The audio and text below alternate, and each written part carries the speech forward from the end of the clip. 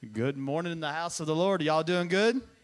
Y'all ready to worship this morning? I'm ready to worship. I don't know about you, but I come to worship the King of Kings and the Lord of Lords. And I'm excited to be in the house of the Lord this morning with the body of Christ. And I come expecting a move of His Spirit. Amen?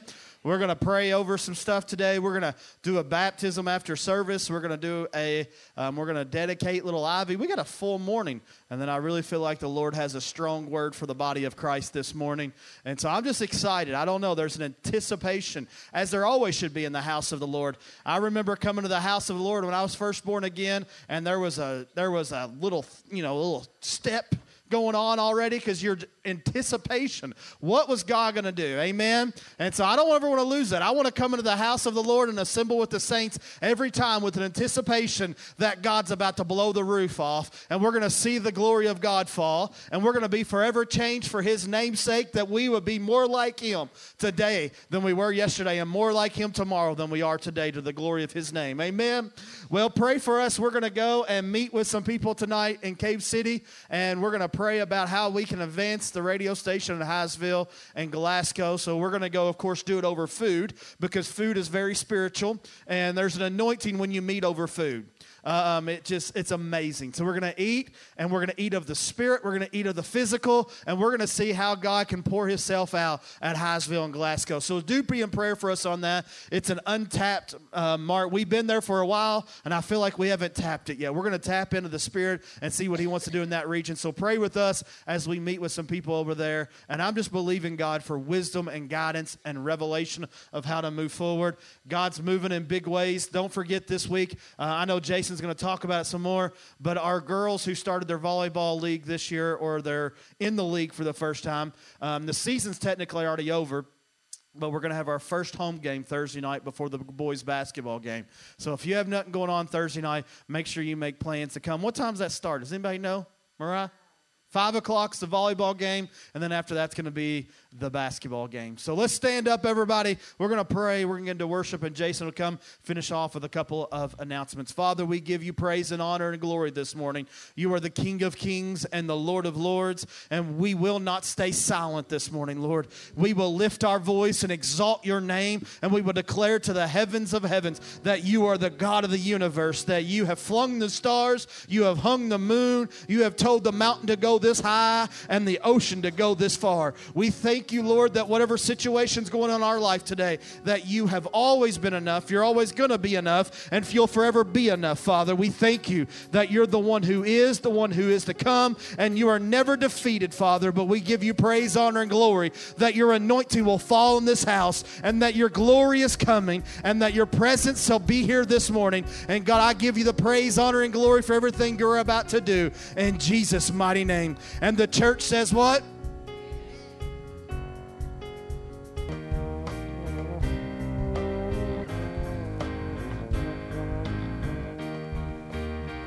You move the mountains and You split the sea. You called the dead man up to live and breathe. The same authority's alive in me. I'll move the mountains and I'll split the sea. So I speak to the lies, truth in the name of Jesus. I speak to the fear, hope in the name of Jesus. I speak to the brokenness, wholeness in the name of Jesus. In the name of Jesus.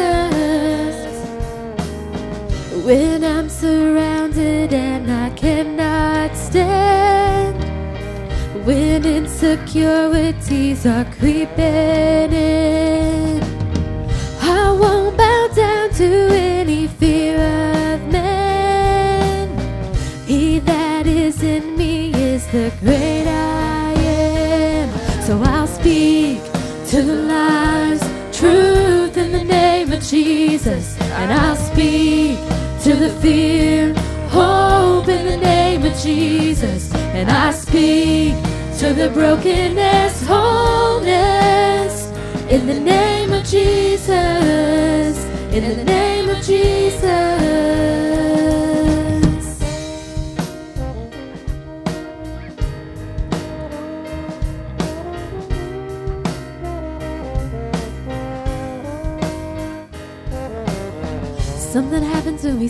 your praises, something happens and the whole room changes.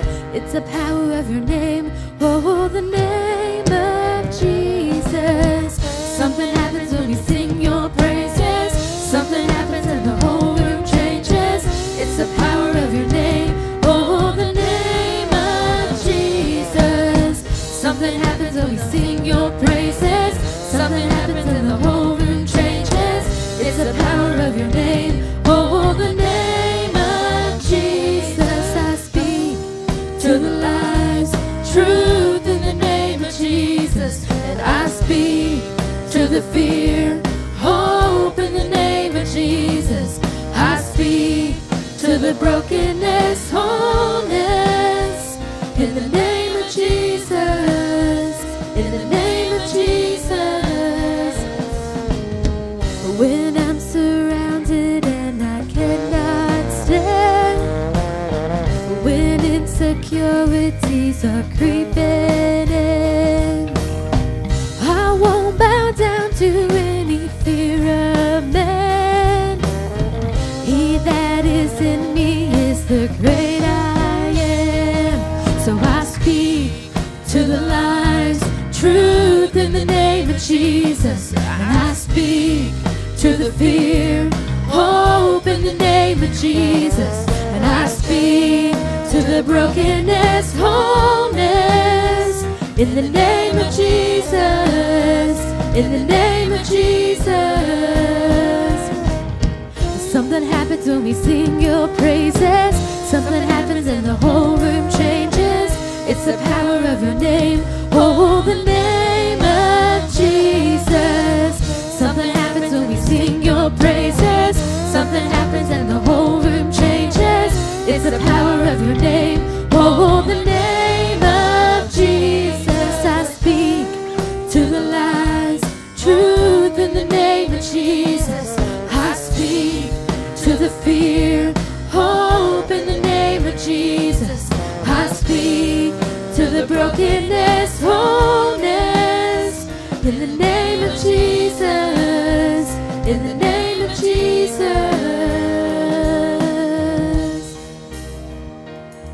I speak to the lies, truth in the name of Jesus. I speak to the fear, hope in the name of Jesus. I speak to the brokenness, wholeness in the name of Jesus. In the name of Jesus. In the name of Jesus. In the name of Jesus.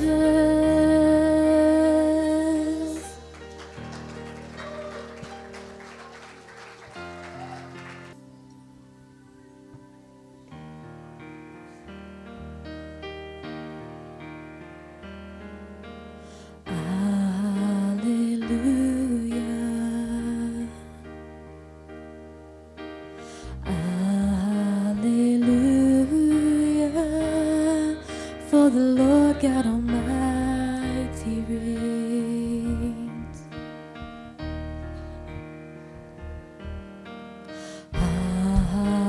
Hallelujah. Hallelujah. For the Lord God Almighty reigns.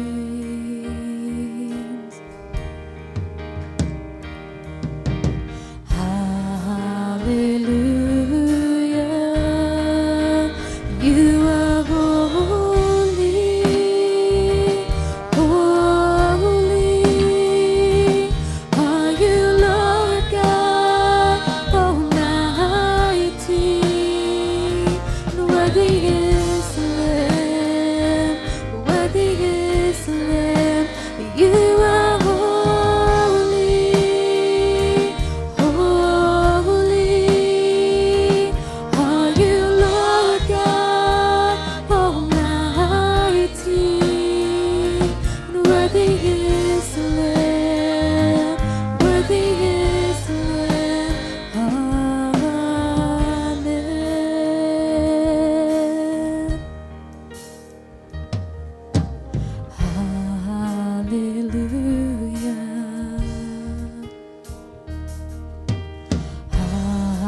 Hallelujah, for the Lord God Almighty reigns.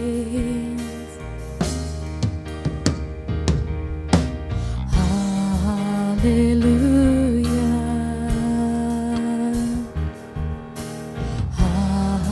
hallelujah, for the Lord God Almighty reigns.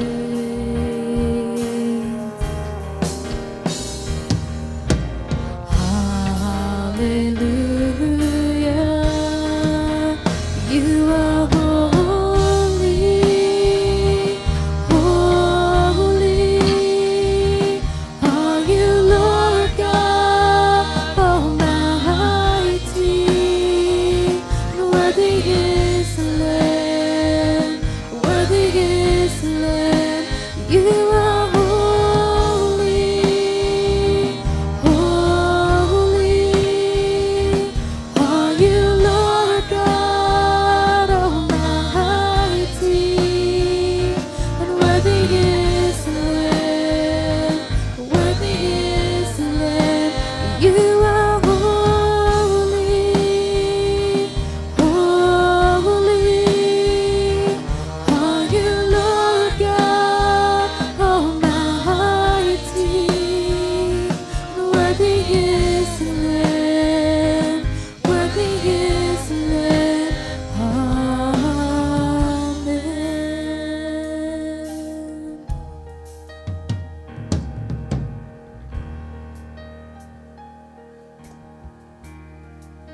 You are holy,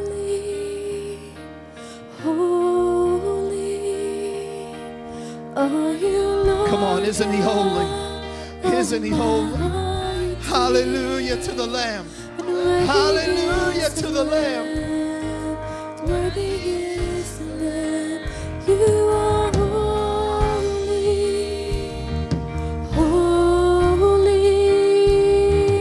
are you, Lord God Almighty. Come on, everybody together, just lift your voice. Worthy is the Lamb.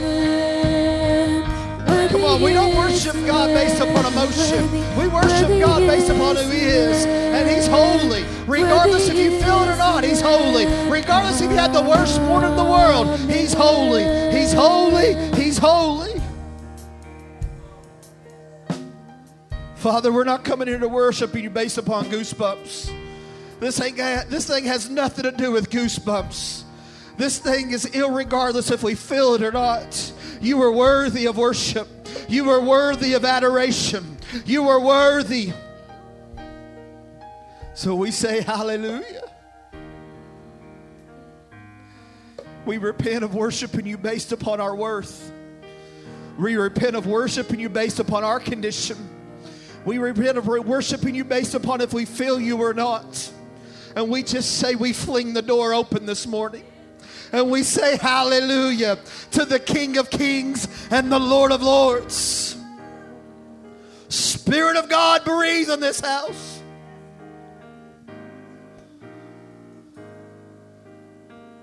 Jesus, we love you, Lord.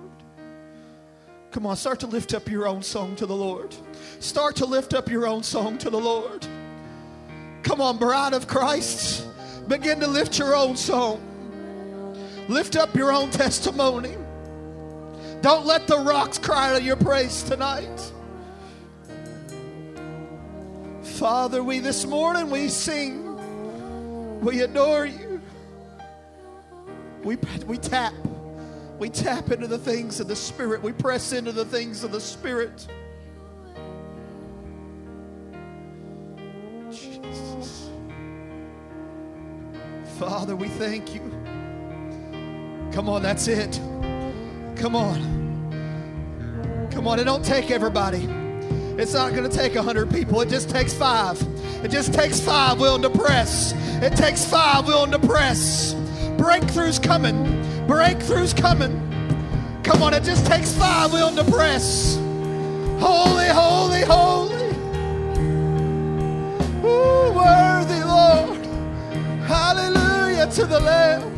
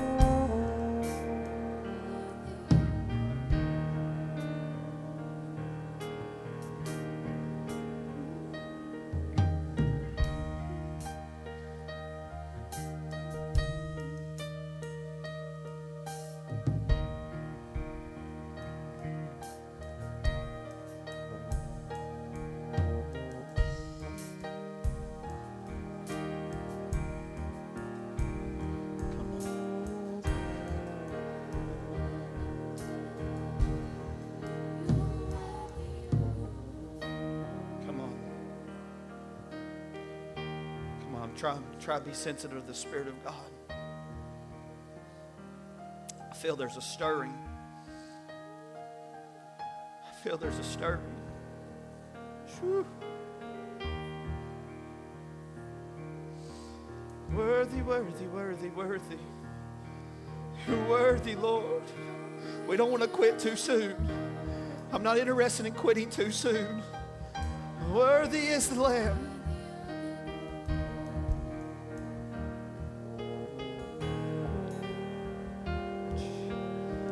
Jesus, we love you, Jesus. Thank you, Lord. Worthy Jesus. Worthy is your name. Lift up your soul. Come on, we say worthy in the house. We join with all of heaven and say worthy, worthy, worthy. Holy is the Lamb.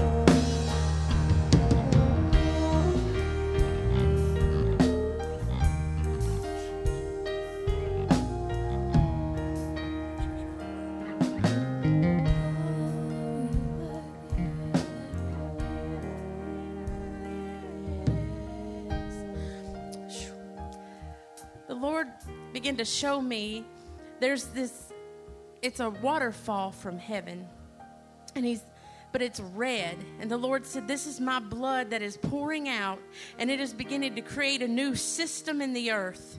And it's rushing from heaven to earth because he desires to set forth healing and liberty to the people. And it's healing of the ears. It's hearing of the heart. It's a releasing of freedom to those that are bound and captive. And the Lord says, if you will just lean into me and let me have your ears and let me have your heart, let me have all of you, I will flow through you a new system of my glory, and you shall be redeemed of the Lord. And I just asked, Lord, just come and fill us with your Spirit, God. Fill us with your freedom. Fill us with your love, God. Lord, just ask you to baptize us in that love, God, that just washes away every sin, every fear, every rejection, every depression, God. And we know that you are faithful, Lord, to do it, God. Oh, we just receive the flow from heaven, God.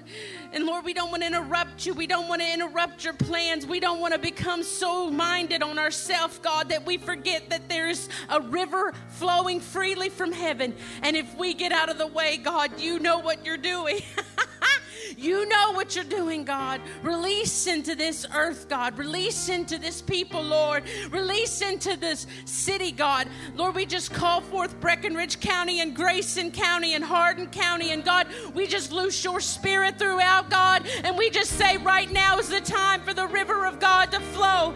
Lord, we just ask that you push out every man-made system, every spirit of religion, everything, God, that holds back your desires in the earth. And we ask, God, that you begin to rain down, Lord.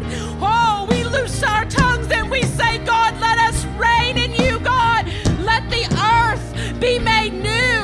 God, let us speak out the truth of your love, God. Speak out the truth of your power, Lord. Lord, let us be humble, Lord, but let us be fiery. Let us be humble, but let us be bold, God, to do your work, Lord. Oh, Rashadadai, release the floods, Lord. Release the floods, Lord, of your love, of your grace. Redeem the systems, God. Make them like you want them, Lord. Lord, we just tear down every stronghold and every high and mighty thing that tries to establish itself above you, God, because we know that you, Lord, are the final authority. You are the one that establishes our ways.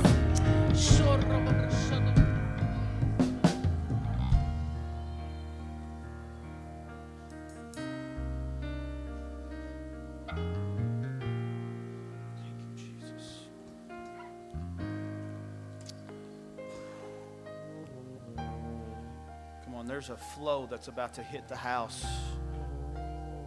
There's a flow. And I know some of y'all think I'm crazy. I'm trying to listen to make sure I'm right. We're gonna have special prayer here in a few minutes for a few things. And I'm gonna mess up the way we usually do things because I don't know why. I don't ever do this. I don't just push into the sermon. But I think what the Lord has given is going to flow right into it. So we're going to do the special prayer right after the sermon. We're going to get right back into worship. So if you'll give me your ears for 20 minutes, I'm going to go for it. And actually, Heather's words confirmation for me what she just said, because it's kind of where I feel like the Spirit of the Lord's drawing. And I'm not leaving this place of worship. What I'm going to try to do is bring everybody into it by the grace of God. So you can be seated. Kids, we love you. Be blessed. Don't leave this place of atmosphere of worship. If you're interceding, you're praying, keep going. Keep going. You ain't going to distract me a bit. But I feel like the Lord is leading this direction, and we'll dedicate Ivy next week. I'm not playing. I feel like the Lord's doing a stir. We'll dedicate her next week. We'll pray over her and send and do all that good stuff next week. But I feel like this is important. I feel like we're in the right flow, and when God starts to flow, that's when stuff starts to change. Amen? Heather's right. We don't need our system. It ain't about our system. It's not about a religious system. It's not about our doing or our doing this, or we manipulated something to happen, or we hit the drum beat at the right moment. What we're looking for is the authentic move of the Spirit. We're looking for something that's Spirit-breathed, not man-made. We're not looking for something that is created by the hands or the mouth or the ability of a person, man, or woman. We're looking for something that is breathed, inspired, and created by God Himself to breathe in the earth. We're looking for a new thing, amen? And so we're going to go through this. I'm going to get through this word pretty quick today, and we're going to go right into prayer and back into worship. The Lord's really been giving me this thought. I want to read a couple things, then I'll read some scripture, and we'll just go for it. The Lord downloaded this yesterday to me, and He said, when the church focuses more, and just hanging here before me, on the news cycles of the day than we do Jesus and His Word, it throws the whole church off of balance. The news cycle in media is created to invoke fear, right? It sells off of fear. It wants to keep you coming.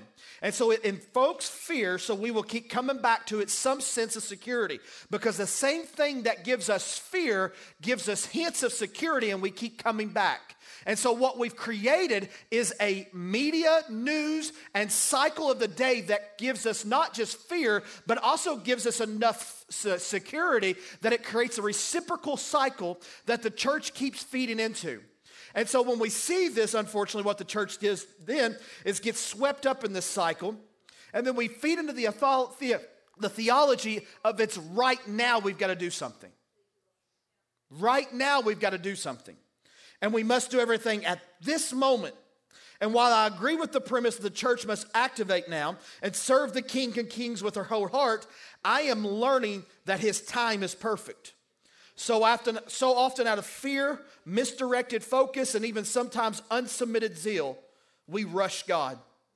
You may be called and gifted, but have you been anointed? Have you been processed? Have you been in the wilderness? Has hands been laid upon you? We as a generation of microwaves, we're a microwave generation, are trying to serve a crock pot God. And we don't get to say when we're ready. He does.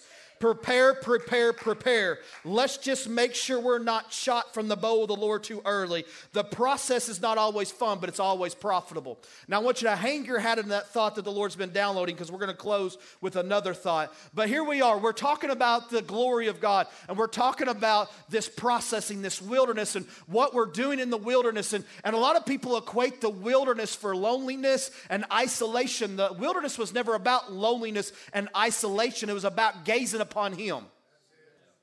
If you make the wilderness about trials, tribulation, and isolation, you'll miss the point of the wilderness. The wilderness was so that we can learn Him without distractions. And so what we have a lot in the church today is a group of people that know about God but never met God. And so they know the ideology, they know the theology, and they know the thoughts who He is, but they don't know intimately how He acts. And so we're praying for the glory of God like the glory of God is a service, or the glory of God is a song. The glory of God is a person, and His name is Jesus. And so we're talking about a God we really don't know. And we're thinking about a God we never spend time with. And we say we go and serve a God that we actually never spend time. We're never in communion. We never are fellowship with Him. And so today I'm going to actually labor to talk about this. And I'm telling you, I'm going to try my best to get it in 25 minutes. So we're going to start in Exodus 33, and while you're turning there, I want to give a couple of quotes from a couple guys. I don't have them on the screen, so I'll just try to read slow and clear. A.W. Tozer, and if you never read anything about A.W. Tozer, I would recommend A.W. Tozer just about anybody. The glory of God always comes at the sacrifice of self. The glory of God always comes at the sacrifice of self. Now, this is not my favorite guy, I'm not going to lie, but I thought this quote was awesome, so I'm using them. Rick Warren says, "What is the glory of God? It is who God is. It is the essence of his nature, the weight of his importance, the radiance of his splendor, the demonstration of his power, the atmosphere of his presence."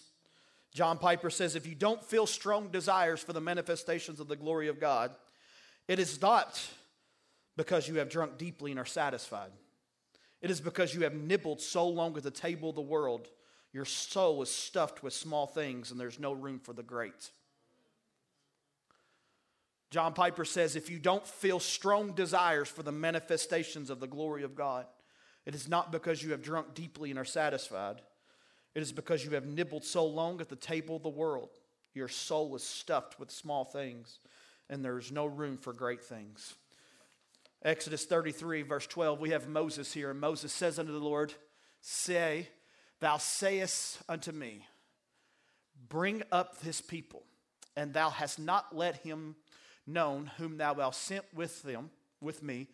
Yet thou hast said, I know thee by name, and thou hast also found grace in my sight.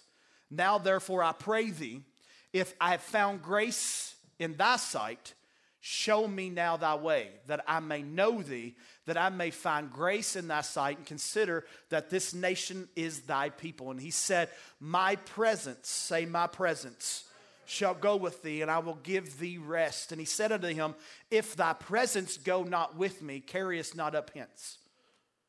He said, if your presence is not with us, we don't want to go there. If your presence is not with us, don't let us go to this way. If your presence is not with us, don't let us do this thing. If your presence is not with us, let us not even go to McDonald's without his presence. Moses is saying, if his presence is not with me, I don't want to go there.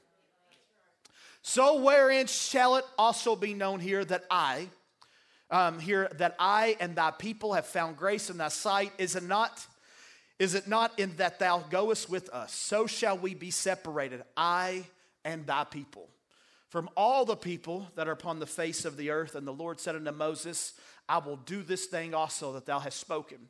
For thou hast found grace in thy sight, and I know thee by" what? "Name." And he said, "I beseech thee, show me thy..." He said, "I beseech thee, show me thy glory." And I love this because God talks back. And he said, "I will make" what? He said, "I will make all of my goodness pass before thee. And I will proclaim the name of the Lord before thee, and will be gracious to whom I will be gracious, and will show mercy on whom I will show mercy." I love this. Just stay there for a second, Ethan. So he says, "Show me thy glory." And the Lord speaks back to Moses and says, "I'll show you my glory, and I'll show you my glory because I will cause all of my goodness to pass by you. You will see my glory. You will see my glory in my goodness, because God's nature is good. God's holiness is good. God's judgment is good. Everything about God is good." Right? Sometimes what we do is we make sure that we clarify in this house, we've always have and we always will, God is just, God is wrath. He is both. God is holy, he is just. There is a heaven, there is a hell. There is not inclusivism. Not everybody's going to heaven. Everybody can go to heaven, but the Bible says you must be born again. You must what? Be born again. But God's truest nature is good. We make him sometimes out to be Zeus and other gods that just throw lightning bolts, and they want to attack, and he wants to hit, and he wants to hurt, and he wants to punish. God's nature is good. It's so good that 2,000 years ago, he sent his son to earth to die the death that I deserve to die so that I can live the life that only he deserves to live. He didn't come into the world to condemn it. He came in to save it. Right? It's his nature. It's good. And he says what? Thou canst not see thy face, for there shall no man see me and live. And the Lord says, behold, there is a place by me, and thou shalt stand upon a rock, and it shall come to pass, while my glory passeth by, that I will put thee in a cleft of the rock, and will cover thee with my hand while I pass by, and I will take away what? My hand, and thou shalt see my back parts. But my face shall not what? See. So, we have Moses here, and y'all pray for my throat, because I'm going to make it last. We have Moses here who's wanting to see the glory of God. He's wanting to see it. He says, show me thy glory. He's talking about his presence. He's talking about all this. And a lot of time the church gets hung up in the presence and the anointing and never advances to the glory. So his presence, and I've talked about this before, and I'm going to hit it hard and go for it. His presence is feeling him. It's knowing he's there. There's a presence that is the fact that he's omnipresent. He's everywhere. So God is everywhere. Now there's a presence that's stronger for believers than non-believers, but the fact that there is just an earth existing is God's goodness and God's presence. Right? So even unbelievers to an extent sense his presence. They may not know it. They may not even talk about it. They may not even know what it is. But Romans 1 tells us that even the earth itself testifies of his glory. His glory, the earth is talking. The earth is showing his presence. The earth is showing his glory. When you stare at mountains, I was just going there. Y'all know I'm going back to the mountains. I can't wait to go back. It's the glory of God in manifestation. When you look at creation, you look at the ocean, it's the glory of God speaking. When you see a beautiful sunset, it's the glory of God manifesting. God is always speaking. People who don't even know him, accept him, and they reject him still get to see the glory of God in manifestation in creation. It's what Romans 1 talks about. But we talk about the presence, and the presence is amazing. The anointing comes in then, and to me the anointing is the next step. An anointing comes in and breaks the yoke. Anointing, that's what the anointing is for. To break the yoke. It frees us, it liberates us. The anointing comes in and delivers us. Deliverance is important because it sets us free. But deliverance was never the end game. And Jesus shows us that many times where people was delivered and then he picked them up like the little boy who was delivered from the mute and deaf spirit. He was laying on the ground as dead, and a lot of us in the church would have gone on. We got it out, great. It's quiet. I like this. Raw meat. I'm telling you, it's raw meat before a dog. You ever seen a dog race where they just hang raw meat and he just chases it? I'll chase it. The quieter you are, the harder I'm going to go.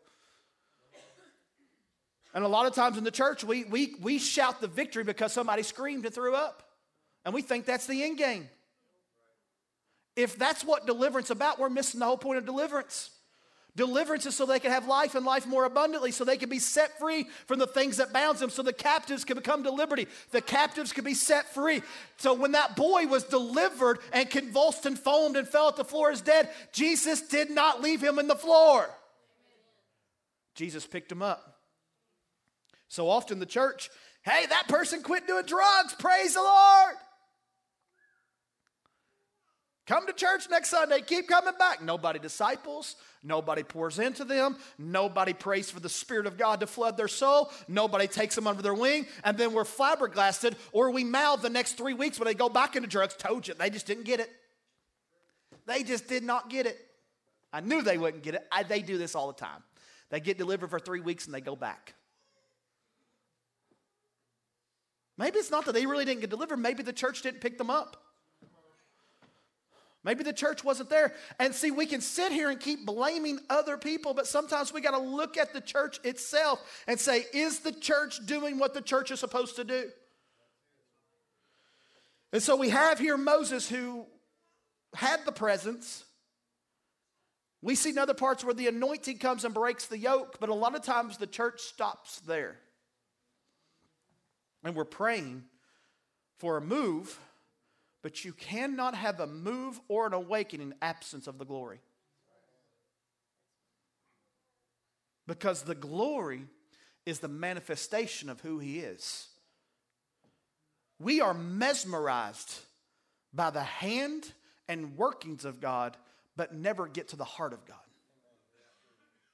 And the glory is found in the heart, because the glory is found in his nature.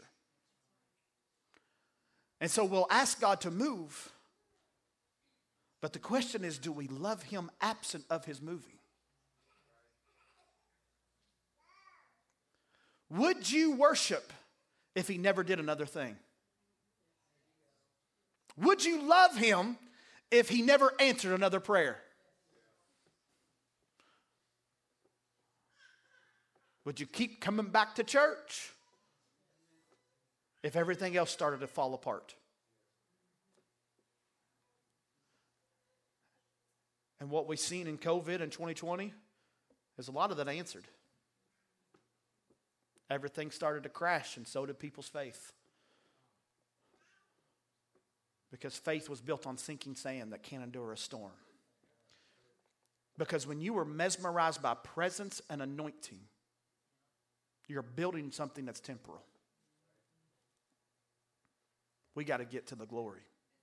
And Moses says, show me thy glory. Show me your glory. And he said, I'll show you my glory. Now, this is the thing about Moses, and this is the thing we never want to talk about, because we never want to bring up truths, because we never want to feel like we're belittling anything, and we never want to say anything. And we want to say that like Moses and Elijah and all them, they were great men of faith. They were great men of faith. I don't know if I would have had that much faith during that time.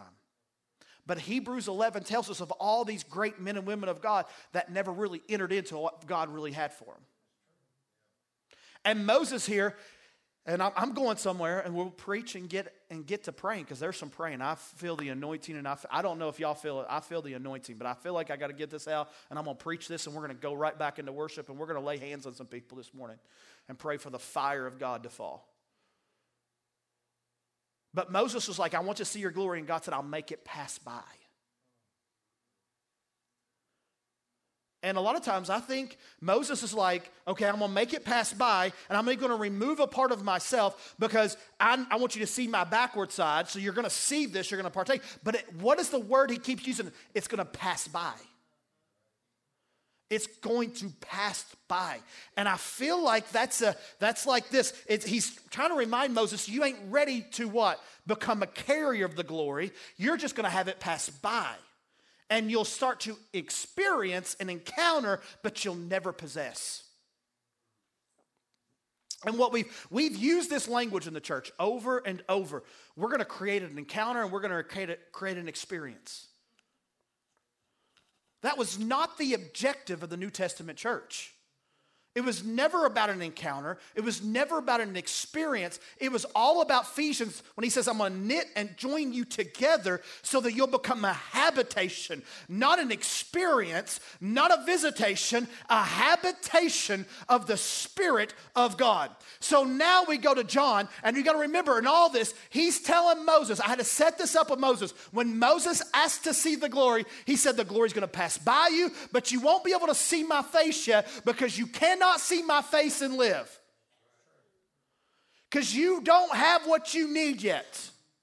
Whether we like it, love it, hate it, ignore it, whatever, there is a difference between the old covenant and the new covenant.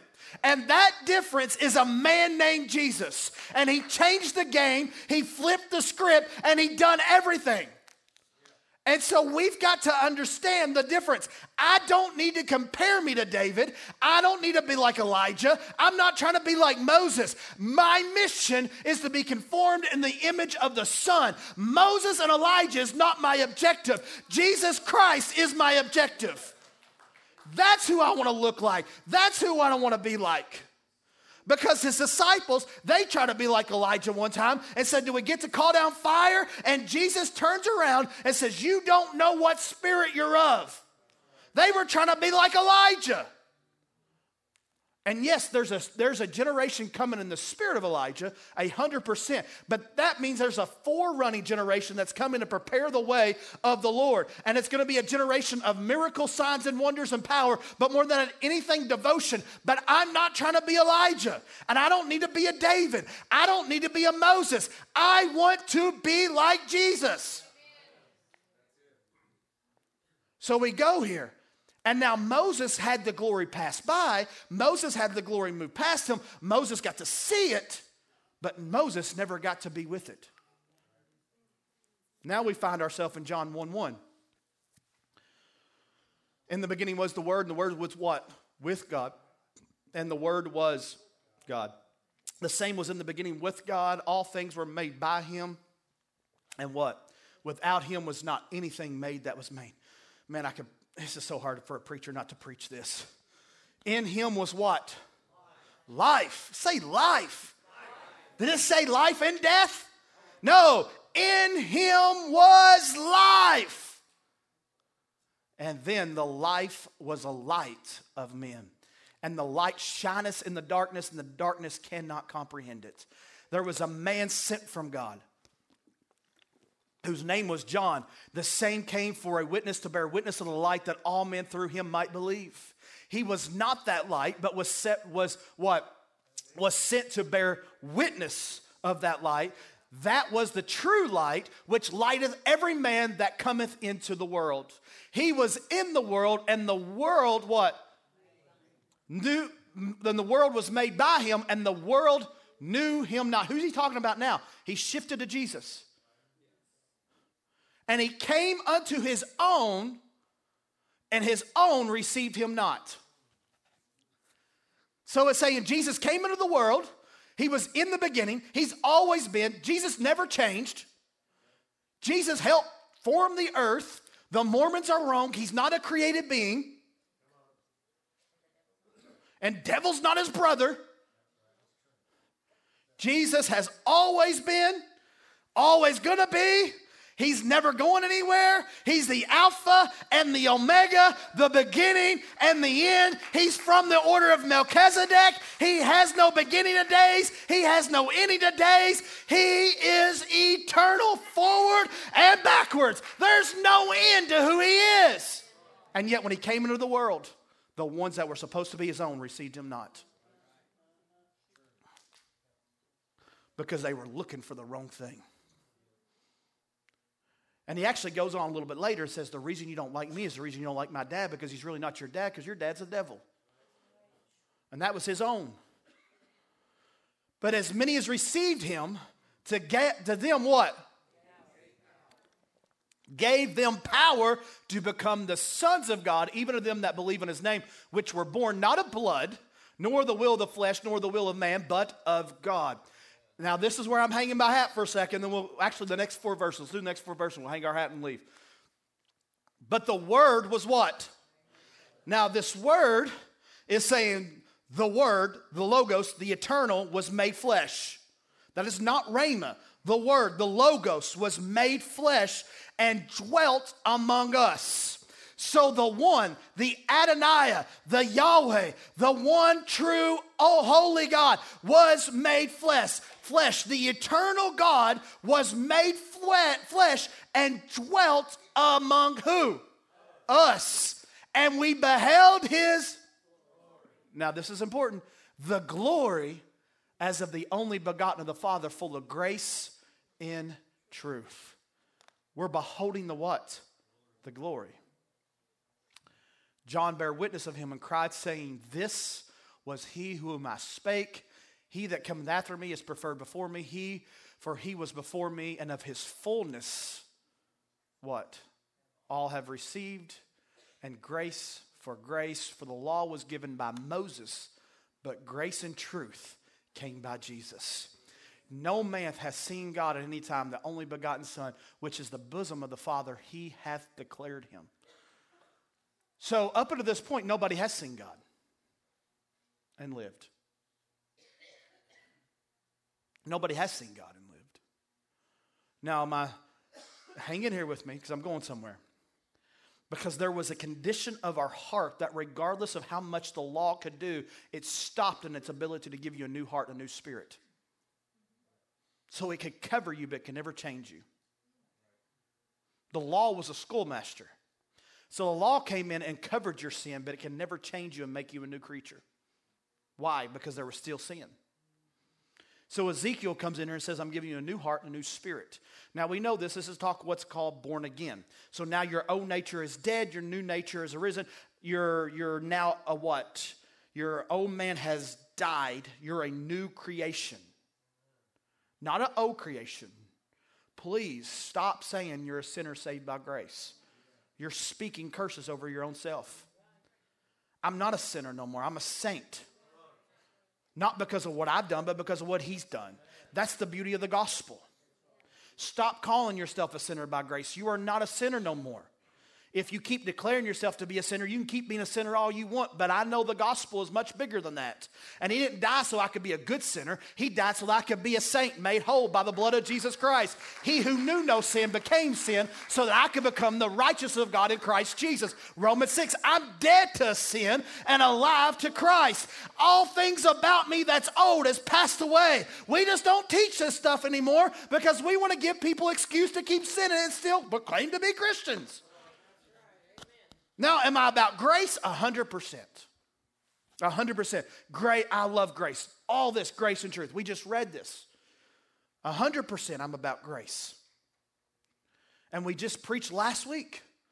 So I just preached Galatians 6:1 last week about how we got to build each other up. And if we do get overtaken in a trespass, him who is spiritual still restore that one with a spirit of gentleness. I wholeheartedly believe that. But also I said last week, I'm not condoning sin. I'm not making excuses for sin because we are dead to sin in Christ Jesus. The problem is we haven't got this flesh to figure it out yet. Because at the end of the day, you don't cast out the flesh and crucify a demon. You crucify the flesh and cast out a demon. And the fact is we don't like to crucify the flesh because we like the flesh still. So we keep the flesh hanging around in case I want to do it. You got to kill the flesh. When we say crucify the flesh, it is the same word, that crucifixion that Christ went through. It should be a bloody war over the flesh in your heart to say you're going to submit to the Spirit. Whether you like it or not, I'm going to kill you. Right? The problem is we don't kill it because we still like it. Because we like the pleasures of sin more than we like the glory, because we've really not encountered the glory, we've encountered the anointing. And so we go into a church and we fall on the floor and get free. And we encounter the giftings and the anointing of a man, but never the glory of Jesus Christ. And it's like my statement the other day I made when I was at the mountains and that tour guy would not shut up. Sorry, Cloud. Cloud's going to say, don't say shut up, because he gets in trouble for it. He was very knowledgeable. I liked the guy. He was fun.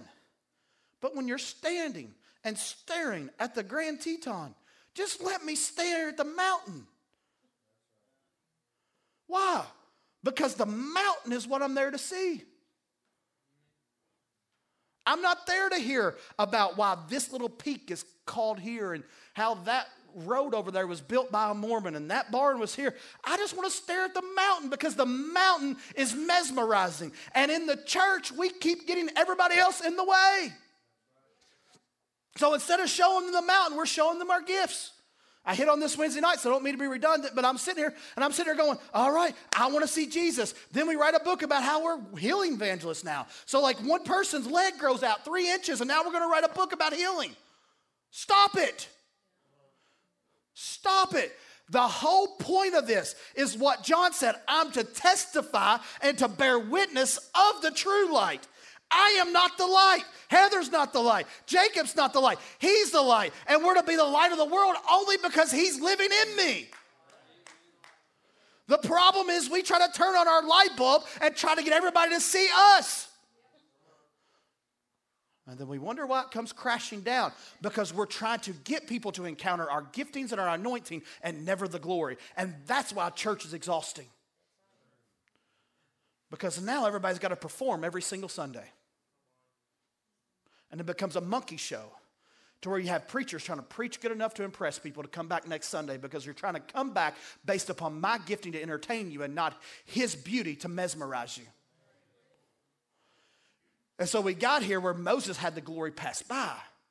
Jesus came in perfect manifestation of his glory, and he's the only one that ever truly seen his glory, and he's the only one that have manifest his glory, and we're supposed to be conformed in the image of who he is. So the blood of Jesus Christ in the gospel was not there so that we could just get to heaven. The blood of Jesus washes me white as snow, and the gospel is about getting all of heaven into me and through me. And so what's trying to happen is this.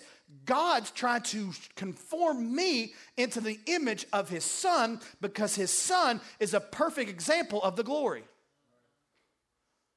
That's the perfect manifestation of the glory of God. If we need anything else, that's all we need. We just need to know Jesus.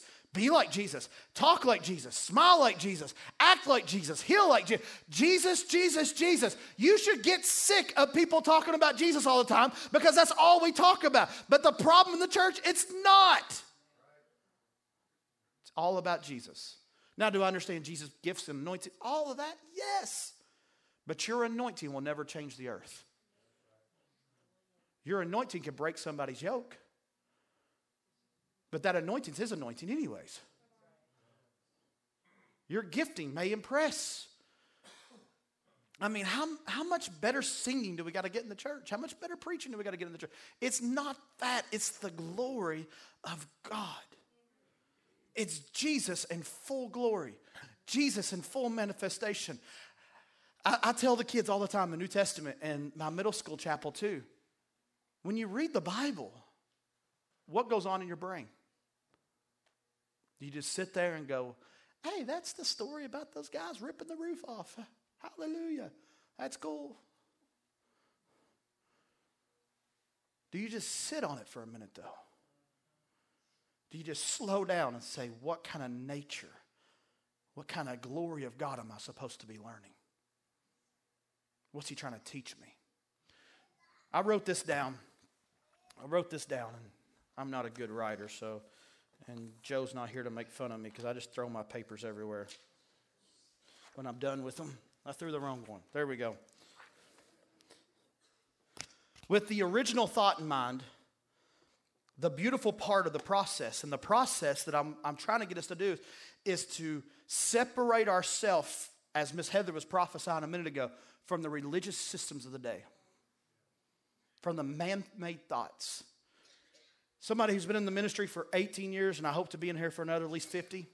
I'm going to live for a long time. I'm trying. One of the things I've learned is a lot of people, and this is no indictment, this is not to be mean, this is not to be derogatory, because I live this life too, and I'm trying to, just like everybody else, to relearn stuff. Most of us know what Aunt Sally says, but never what the Bible says. Most of us know what our grandmas told us to learn, and most of us know what our pastors say, but we never dive into the Word of God ourselves. And then we wonder why we're overtaken by deception and seduction. It's because we don't have the firm foundation of the Word. And so whenever we get into this process, we're killing it. We're killing the system. We're killing all of these things. And people may get tired of it. See, I wore a tie on purpose today. For one, I love suits. Y'all think I'm crazy. Look at my Christmas suit last night. You'll know how much I love suits. All right? I love suits. If I would wear a suit every day, I wouldn't care a bit. I love suits. I wore it today specifically, though, because I'm so sick of people making religion and the kingdom debate about what we're wearing. It's not about what we wear. It's not about what we sing. It's not what kind of church you have. Some people would call us religious because we have pews. Y'all think I'm crazy. It's true. Some people call us religious because some of us still dress up for church. Some of us call us religious because we don't do this. See, we're making this whole religious kingdom debate so trivial. We're turning it into nonsense. The kingdom religious debate is about the intent of the heart and the pursuit of the life. It's about the kingdom. It's about the gospel. What are you doing? Are we telling the people keep striving? Or we've told them they made a way? God's made a way for freedom and liberty and love and joy. See, the kingdom of God, there's no good definition for it. The kingdom of God, for me, the best definition I can get to is it's literally the manifestation of God's culture in heaven coming to earth. And what system are we living by? Because I can wear a tie and a suit and I believe be very kingdom-minded. I can wear blue jeans and a t-shirt and be kingdom-minded. We got to quit this nonsense to make whether we're kingdom-minded about what we're wearing. Being kingdom-minded is about who we're manifesting. What are we manifesting? What kind of faith do we have? What kind of faith do we have when all hell breaks out? What kind of faith we have when you get the doctor report? What kind of life are you living, integrity and character when nobody else is around? The kingdom is so much bigger than just what we're wearing. And whether we sing hymns or worship songs, or whether we're deep or not deep, stop it. Because we have a lot of people that quote, unquote, deep, that sings a lot of good worship songs that are homosexual. And I don't think that's kingdom-minded. Right? We have people that can preach the paint off of these walls and go and cuss out their waitress after church and they feel no remorse. That's not kingdom. We've made kingdom about giftedness. And we make kingdom about passion. There's a lot of passionate people that mess up things. Because they have no word and they have no process and they've never been prepared and they've never been educated and I'm not talking about seminary, I'm talking about getting into the word. Passion without zeal is very dangerous. Ask me, I know, I did 3 years of it. I preached all over the state of Kentucky in a lot of big services and had a lot of great times and had to go repent to half the pastors because I messed up their churches. Because I had passion without zeal. I was gifted and maybe even called, but I wasn't anointed and ready yet. I didn't know the glory. I knew pride and arrogance. But in the church, we don't care about that as long as you can preach. I probably wouldn't have changed if I didn't have an old pastor one time from Paducah text me and call me and rebuke me. And of course, in my arrogance and pride, I said, how dare you rebuke me? I'm the next best thing to the church. Maybe I didn't say it like that. But you know what? That's my heart. You old religious person. That's what I was thinking. You just don't have kingdom mindset. You're the problem. And then I got into the word and realized I was the problem. I was the problem. Because I was making kingdom about what we was wearing and how passionate you worshiped or not. I didn't care about character and I didn't care about this thing called holiness. I didn't care about who he was. I didn't care how you responded to people. I watched people at, well, I ain't going to say the name because I think it's a good ministry, so I don't want to put an indictment on the ministry. I would sit with people in this one ministry for 3 hours, dancing, sweating, hollering, lose my voice, shofars every corner of the building, and we were just throwing it on. It was like super soakers, anointing oil. And if you walked into the room, you thought they were the most holy, glorious people in the world. And then you go out there and they're using the F-bomb every other conversation. Why? Because it's man-made religious systems. And you can be just as manipulative with giftings and callings and you can with be religious old confines. This thing's got to go deeper than that. It's got to go way deeper than that. Because see, I like this, religious thought is this: I'm going to use people to build ministry. Get you doing. And you know what we do in that religious thought? We put a lot of people in positions that have no right to be in that position.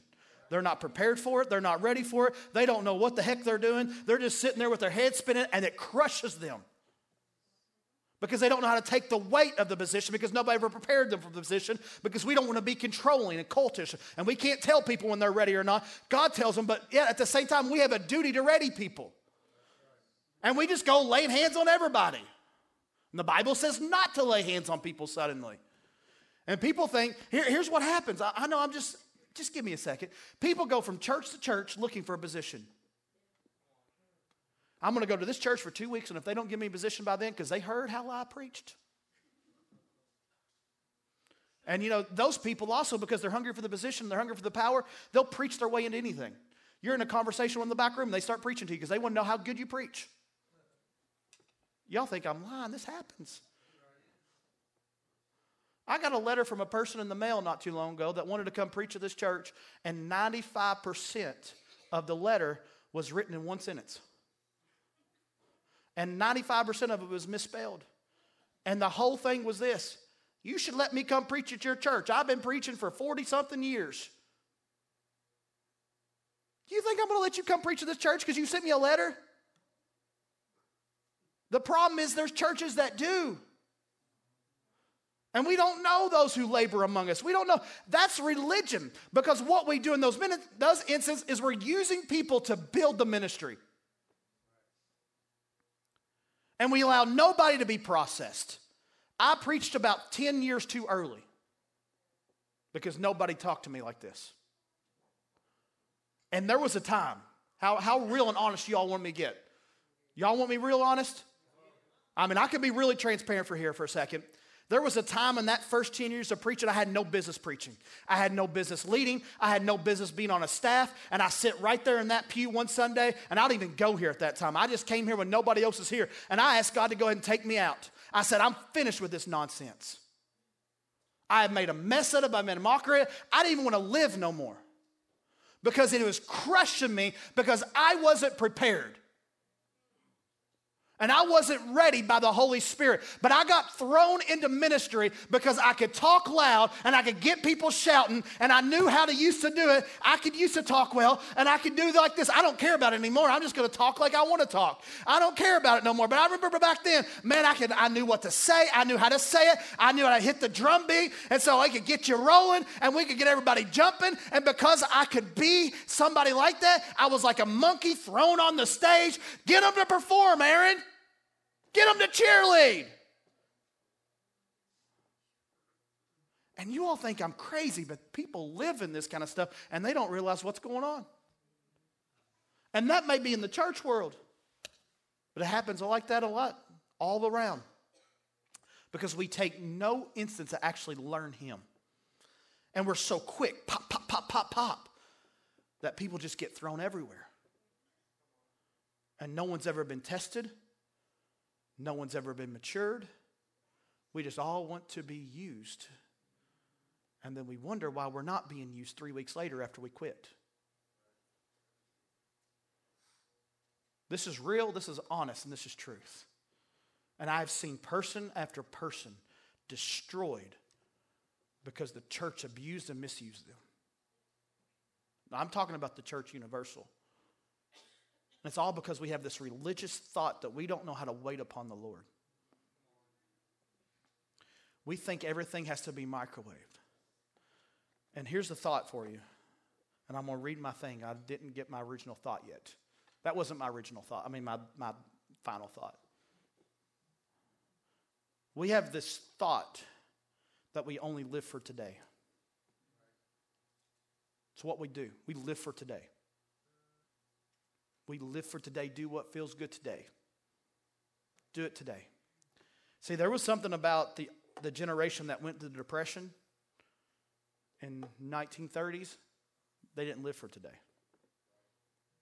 They understood what it was like to save for tomorrow.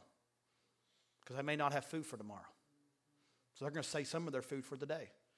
Now, that can become just as dangerous. Let me just tell you. Let me just clarify. That can be dangerous too. But when all we do today is live for today, then we start doing things we're not ready to do. And we try to manipulate and make things happen that God's not ready for. That's when religion comes into play. Because now we're trying to manipulate things. I've stood with worship teams that practice for 20 minutes of how they're going to do the drum beat at the altar call. And that same worship team probably didn't pray for 5 minutes after service. We'll practice for 20 minutes about a drum beat. But we didn't do 5 minutes of prayer afterwards. Tell me which one we're idolizing.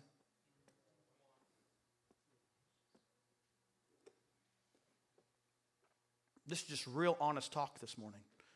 We have grown to love the glory of man and not the glory of God. We've loved to grow. We have learned to grow to love the abilities and the entertainment of man's hand and man's gift, and even at times the anointing upon a man, but we have failed to live in the glory of God.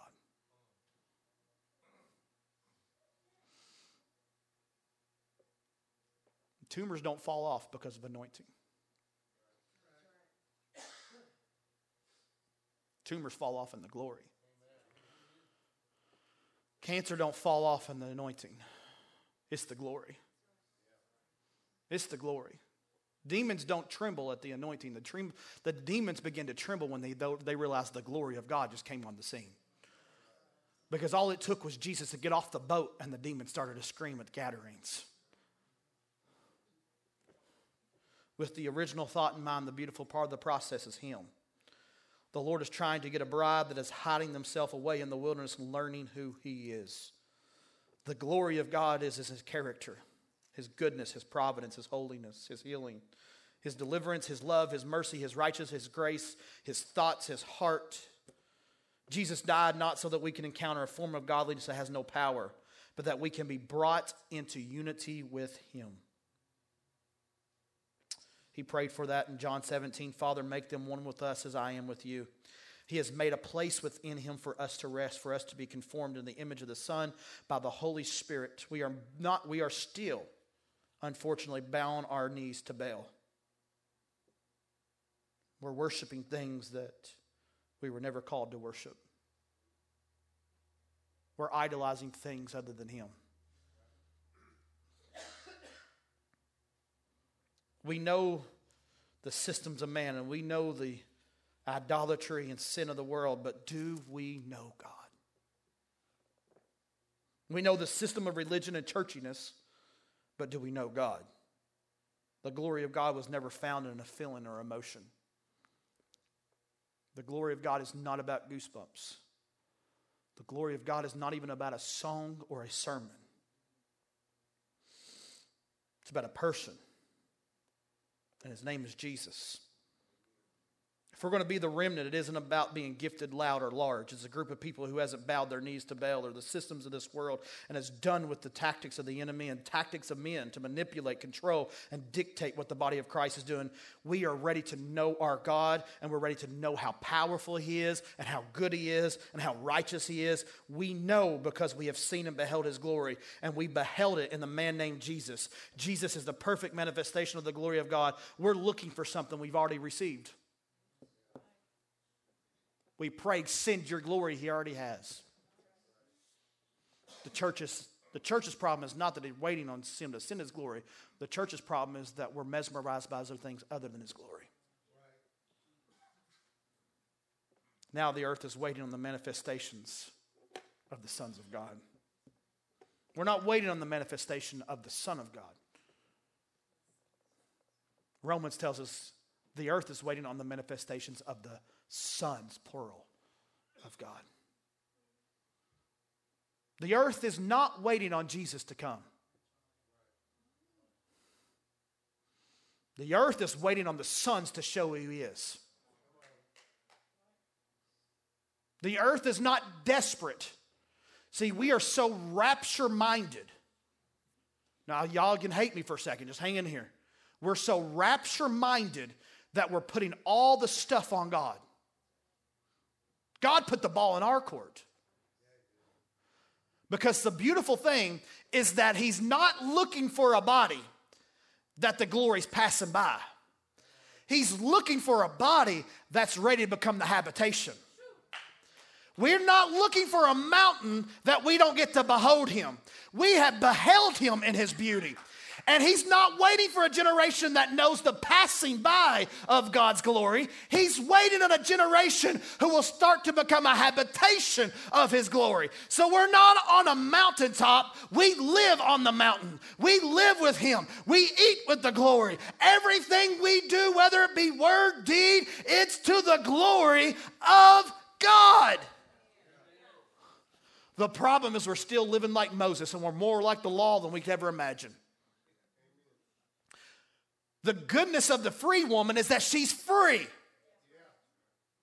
We're not in bondage no more. We are not people where the glory comes and the glory goes. We are a people who have been born again unto life and life more abundantly. And He has made me whole. He has made me clean. I have become the righteousness of God in Christ Jesus. And not only that, I have now know a God who broke the box, ripped the veil, and the glory is no longer in the room. The The glory is in the temple of you and I as believers of Jesus Christ. We have become the glory of God in the earth.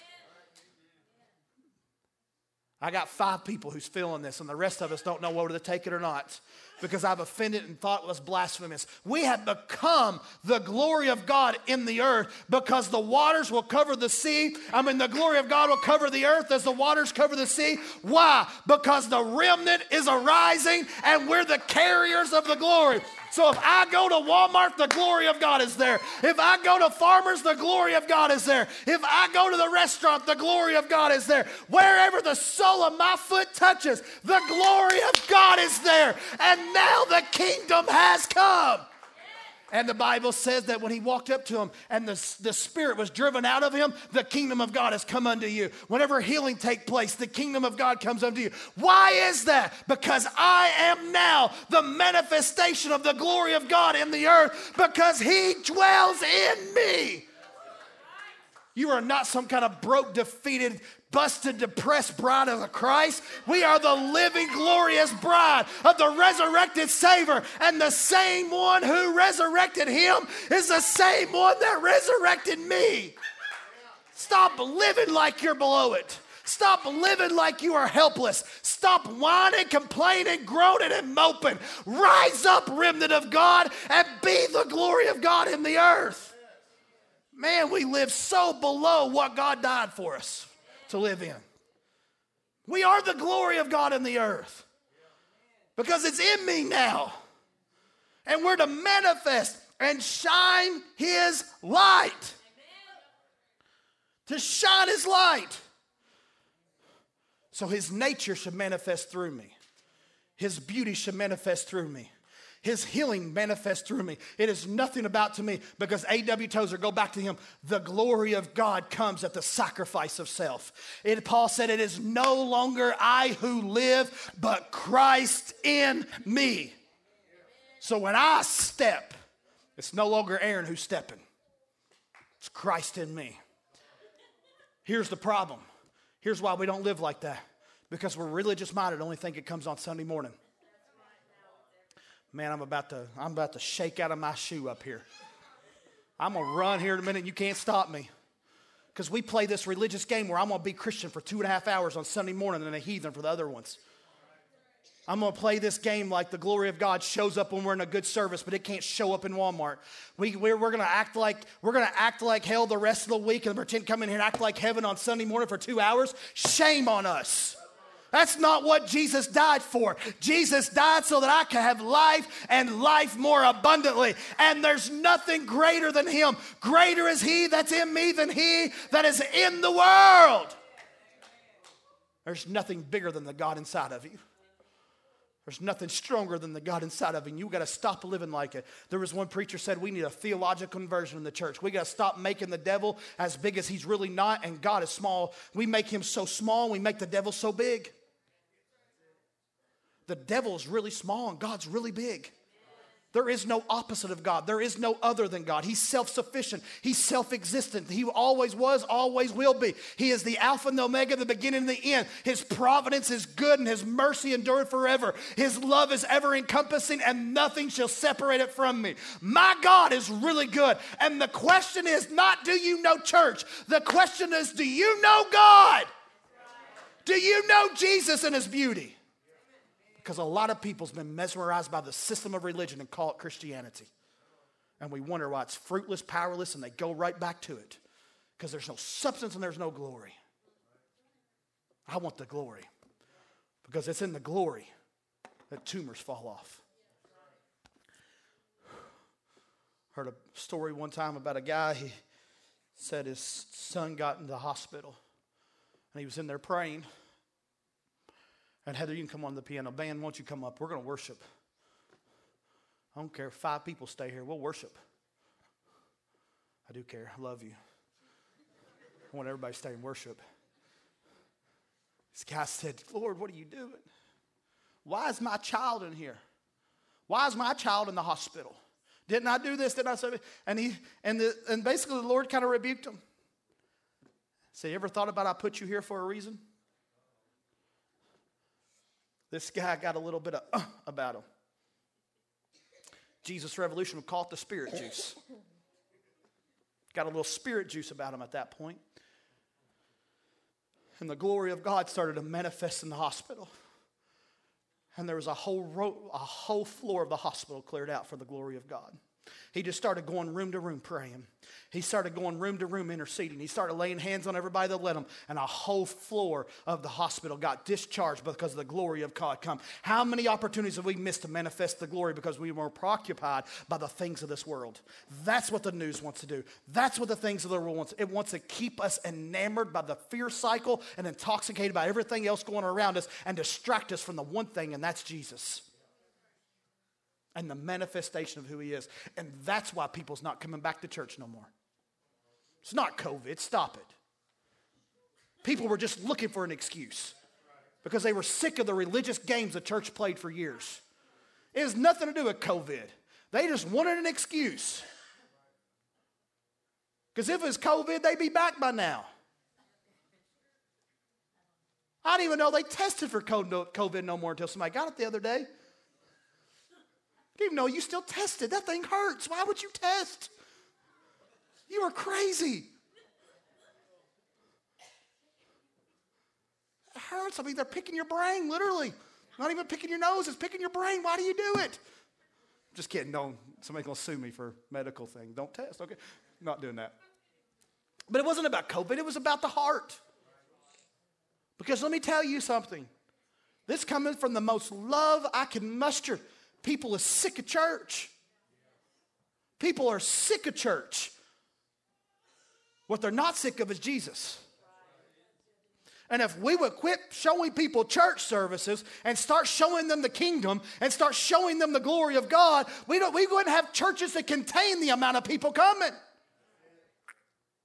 But what we do is we say, Heather, go ahead and start playing. What we do is this. Come to church. Now, one thing we don't have to worry about here is come hear our pastor preach. He's really good. We don't have to worry about there.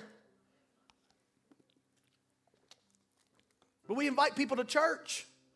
We invite people to listen to music. We invite people to everything. But Paul said this, I do not come with the enticing words of man wisdom, but I come in power and the demonstration of the Holy Spirit. The reason we invite people to church is it's cheap. And it costs us nothing. But to show and manifest the kingdom comes with the sacrifice of self. And we don't want to sacrifice ourselves. We like ourselves. We like our sin. We like our stuff. We like our junk. The reason we're still walking, and a lot of times is not because we can't get free from it. It's because we still like it. And religion teaches us we can walk with both. You can walk with both in religion and get away with it. Because religion lives under the guise of hypocrisy. But you cannot be kingdom. And you will not manifest the glory of God with living like a hypocrite. The question of the day is, what are you mesmerized by? What's got your heart? Why do you even come here on a Sunday morning? Is it just to hear a sermon and go home? I come here so I can be edified. I come here so I can see him in all of his beauty and I can leave different. I come in here waiting for the explosion and it happens. See, we're waiting for this overwhelming suddenly to happen, but I'm coming here thinking, my goodness, this person over here, I don't know who you are. I'm pointing at Larry. I don't say Larry. But I'm saying this person over here, they're growing. They're maturing. There's things falling off. That's the glory of God manifesting. That's healing taking place. I come here so the body can edify the body and the iron can sharpen iron. But more than anything, I come in here because I want to behold his glory. Because I know I will become what I behold. I will become what I behold. Lord, show us your glory. And more than that, let us become carriers of your glory. Father, from the bottom of my heart, I repent of man-made religiosity. God, it's not about a tie. It's not about the songs. It's not whether it's worship him. It's nothing to do with that. Man-made religion is thinking that we can do something absent of you. It's trying to do something good enough that we don't need your presence and your glory. And I repent of that. So don't just show us your glory. God, we say that we're like Moses too much still. The question has to shift, guys. You can stand up. The question has to shift. Do not ask God to show you his glory. Because the thing is, he's already shown us his glory. Question is, Lord, let me become a manifestation of your glory in the earth. That doesn't mean we're coming like God. That doesn't mean we're going to become God and we're controlling God. All that is God used me to show your nature to all the earth. And what is his nature? It's good. Healing is in his wings. Deliverance is in his nature. Restoration and love and mercy and grace and kindness, the fruit of the Spirit of who he is. God, allow us to be the manifestation of the glory of God in the earth. Father, give us your glory and let us manifest it in all the earth. I'm not praying, show me your glory. You've already shown us your glory. And the perfect manifestation of your glory was in a man named Jesus 2,000 years ago. God, let me now manifest the glory in all the earth. Because I'm not coming with enticing words of man wisdom.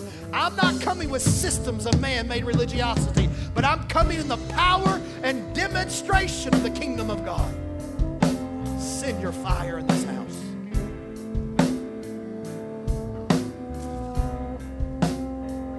Come on.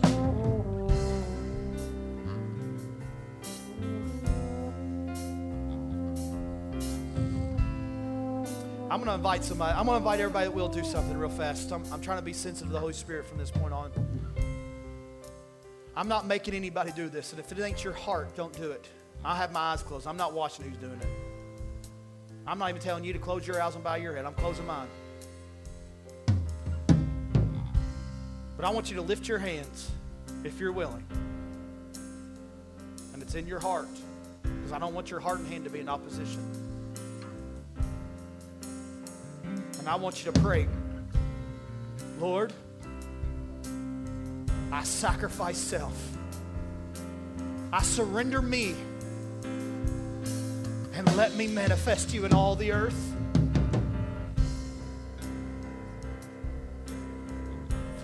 Ooh. Spirit of God, come and do it in us. God, we lay ourselves down. I'm becoming a living sacrifice to say, I'm done with churchianity. I'm done with religiosity. I'm done with the systems of man. God, give us your glory in this house.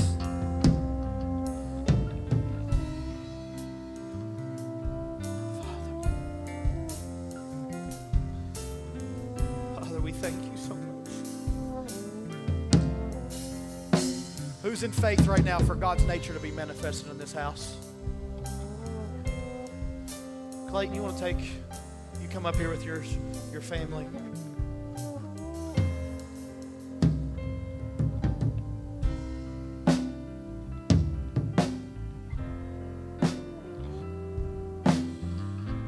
Now, correct me if I'm wrong. They found tumors, right, in the brain. Two tumors. And y'all are going back for more testing. Is that correct? Wednesday, they'll be going back for more testing. Who believes it's the nature of God for her to have tumors in her brain? Not me. It's the nature of God's goodness that those things will dissipate right now in Jesus' name.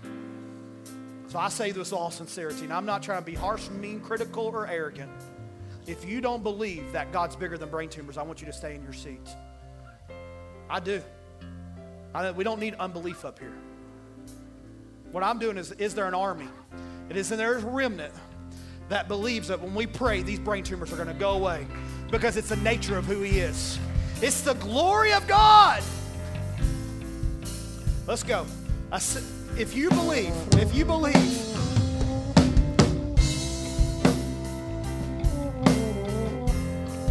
I want you to point her head.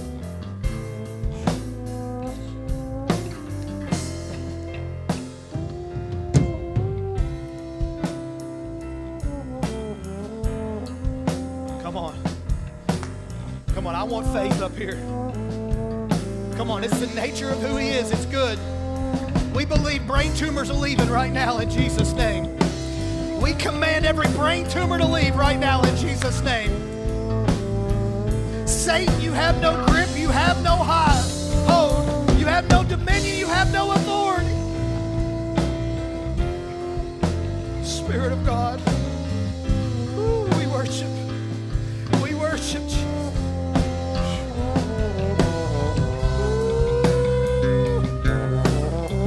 Come on, saints, begin to pray.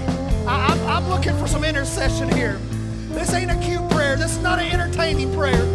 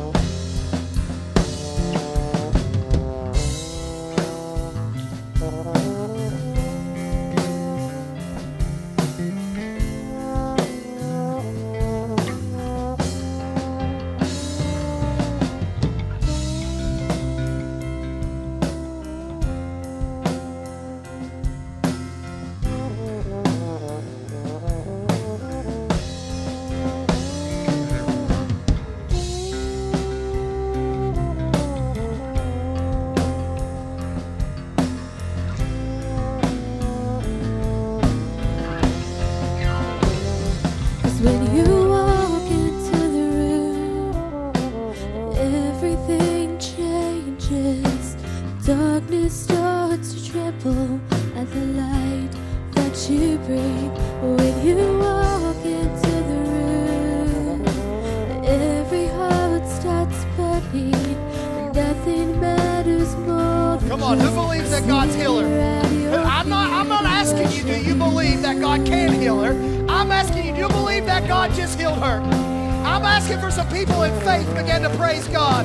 I'm praying and I'm declaring over this Report Wednesday that God's going to get the victory. And I know the report of the Lord, but the report of the doctor, but I trust in a better word. And that better word is healing and wholeness.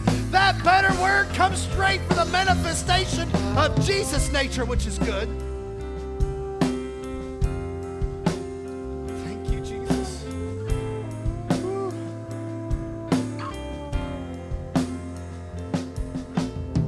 Praying with an expectation or an anticipation, did it happen or not? We're praying from a place of faith.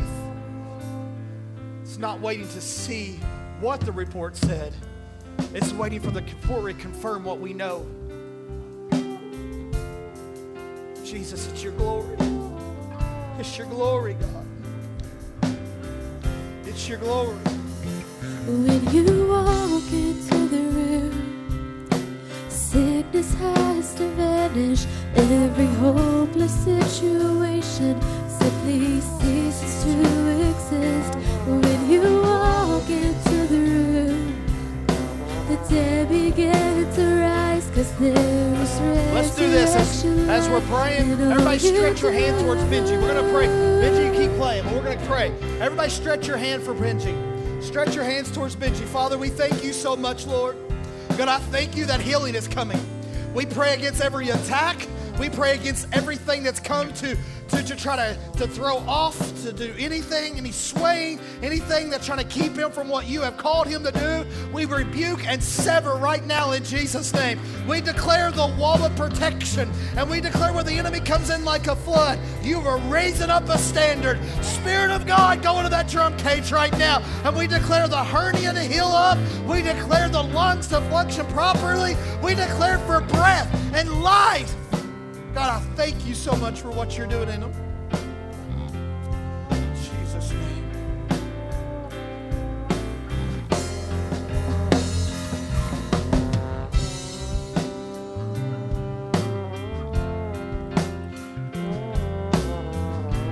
need prayer for anything else, we'd love to pray and connect with you. We love you guys so much. We're going to be up here for prayer. Going to be up here for available. Don't take this word home and forget about it. I'm not after church. And I've said this 1,000 times, and I'll say it 1,000 more. My intent is not to build a church. My intent and my heart is to build the kingdom. God does His church. But it's not even about building a structure, and it's not about impressing anybody.